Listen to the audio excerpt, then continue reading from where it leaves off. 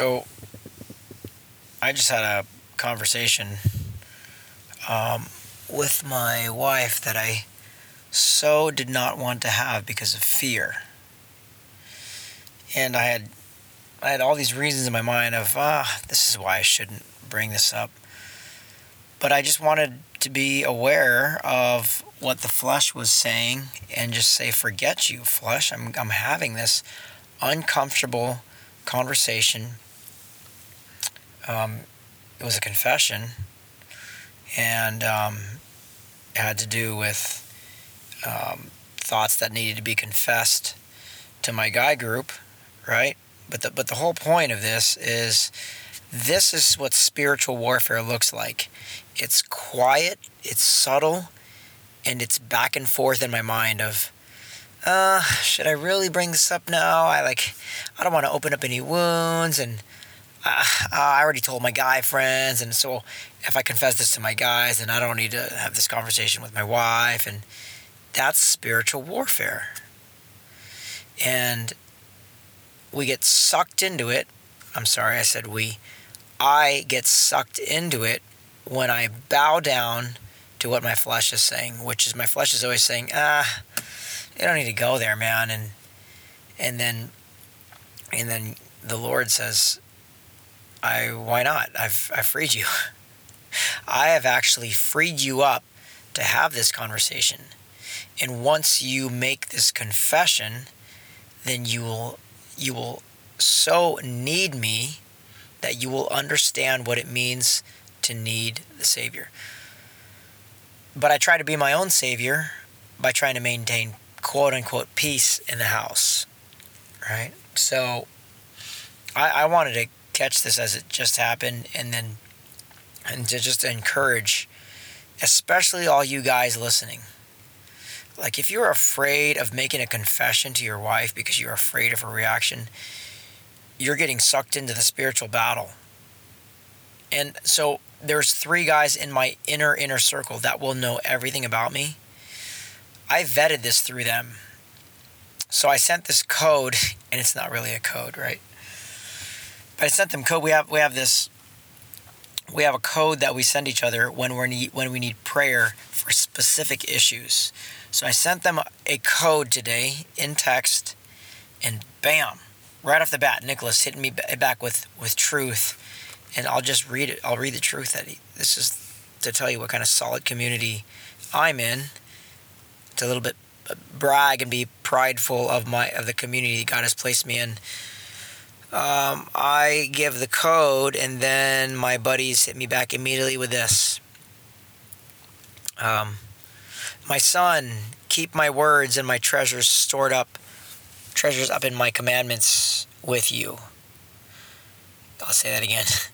My son, keep my words and treasure up my commandments with you. Keep my commandments and live. Keep my teaching as the apple of your eye. Bind them on your fingers. Write them on the tablet of your heart.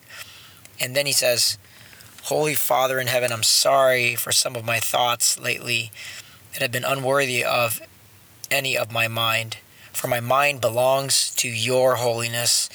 I want to know your grace, and I need your love. Forgive me, Lord, for failing to remain focused on the honorable things. Enable me to continue to turn more and more of my inner self to the holy kingdom of my God, my Lord, the only triune King. Amen. And then he keeps going. And I think this is all off the top of his head because he doesn't give any Bible references or he doesn't cite it. He says, finally, brothers, whatever is true, whatever is honorable, whatever is just, whatever is pure, whatever is lovely, whatever is commendable, if there's any excellence, if there's anything worthy of praise, think about these things. True honor, just pure, lovely, commendable, excellence, praise. He for sure just wrote this because, true, honorable, just, pure, those were all caps. So he wasn't cutting and pasting this thing. And I said, I am so grateful for, all caps, this community. And he says, you can text that again. And so I cut and pasted it. I am truly grateful for this community. And he said, LOL. No, seriously. Or no, really, LOL. Gotta understand that.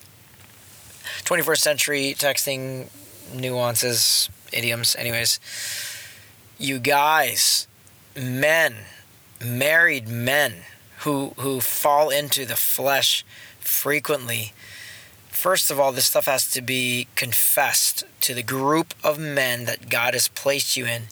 If you can't name the guys right off the bat, guys that are in your life, loving you, fully knowing you, and then loving you, and speaking truth into your life, you're missing out. You're totally missing out on what community God has waiting for you. And if your excuse is, well, I just can't seem to find any guys. Community is not something you stumble upon. Community is something that you pursue. It's like joining a good team. If you're desperate enough, if your sport is soccer or surfing or wrestling or tennis or whatever, and you're going to pursue a club, you're going to join it whether or not to get your fix, but you will pursue, right? If it's jiu-jitsu or if it's, you're going to find a dojo that suits what you're looking for, and if it doesn't, it'll just have to do because it's the only one around. You know what I mean? So you will join it.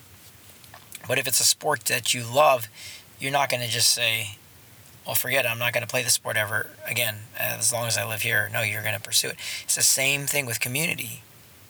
Having your eyes open, seeing who lives next to you, seeing who you work with, seeing who just always happens to be there for you. And then asking God to take that relationship that's already there to another level, and not being satisfied with status quo, not being satisfied with just small talk, but going deep. So could I have gotten to the point where I'm embarrassed and fearful, but pushing through the fear with a conversation with my wife? Could I have done that without these guys? Probably not, because God got me there through these guys speaking truth to me and encouraging me and keeping me accountable. Because whenever God loves me, guess what? He always does it through people. And whenever he speaks deep truth in the midst of my deepest struggles, he's been doing it through these three guys.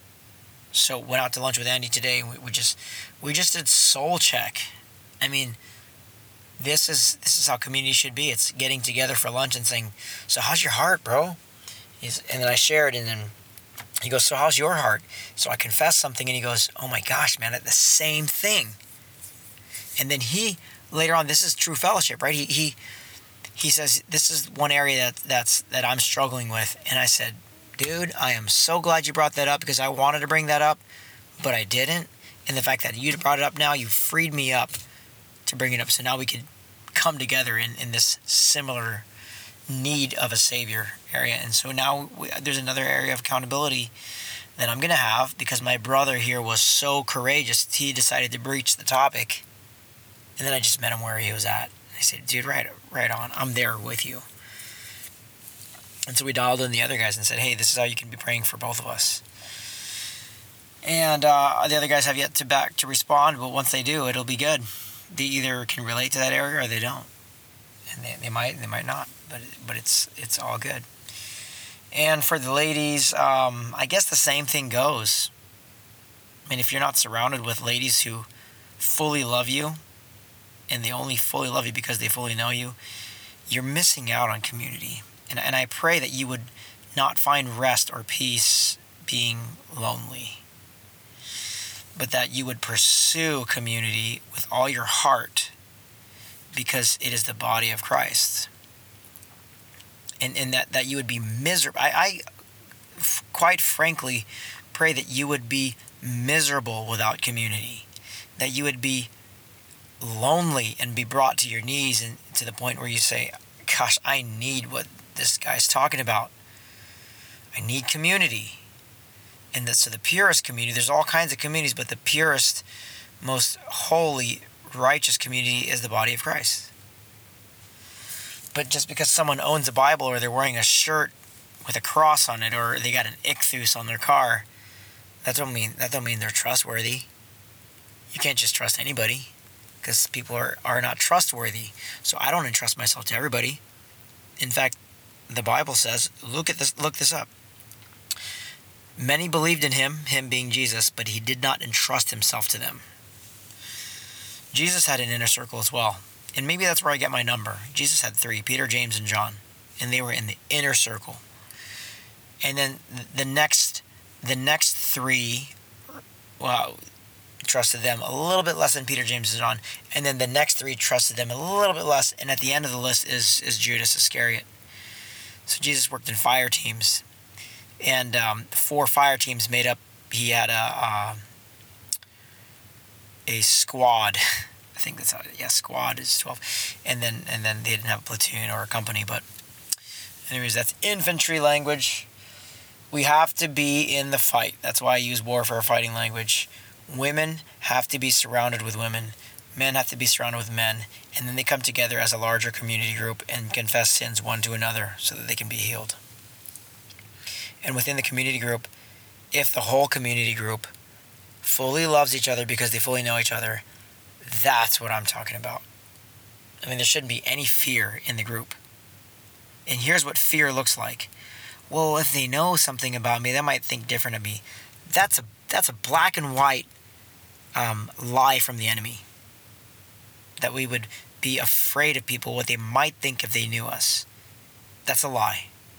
Okay?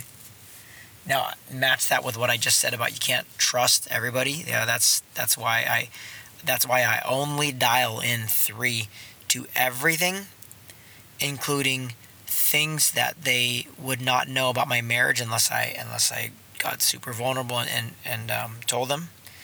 And the reason why I dial in those 3 to the deepest areas is so that they know how to pray for me. If they don't know how to pray for me, they will not be praying for me. If they don't know exactly how to pray for me, which is the deepest parts, then they won't be able to pray. That's why they get to go all the way into my soul. That's why I've let them all the way in to the vulnerable parts, to the embarrassing parts, the shameful parts, and they remind me that there is no shame, there's no fear in Christ, and it's reciprocal. Our posture in bigger community groups should be, well, if somebody asks me a question, I'm going to answer it, because I got no secrets. Right? In the end, the fear generation philosophy is we only fear God. We don't fear man. Okay? And the freedom vision philosophy is we're going to sit down with guys, we're going to sit down with gals, and take them on the path to freedom, to the land flowing with milk and honey, to the Canaan. Once we've left Egypt and have wandered in the wilderness and then slain some giants on the way, we're going to be in this place called the land of milk and honey. And it's a beautiful, beautiful place that comes years after leaving Egypt. It's the dark night of the soul. The dark night of the soul is this valley, and on the other side of that valley is Canaan, is the land flowing with milk and honey. It's freedom beyond freedom. It's salvation beyond salvation. It's wonderful. It's being fully known in community. It's being fully loved. And I just pray that you get there. If you need more details on how to get there, just call me. Okay, shoot me an email. Twitter me. Leave a message. Message me on SoundCloud. I mean, there's Instagram. Right? We just don't have Facebook. We'll never have Facebook. Because I can't handle it. All right. I've ran this rant too long. Love you guys. Bye.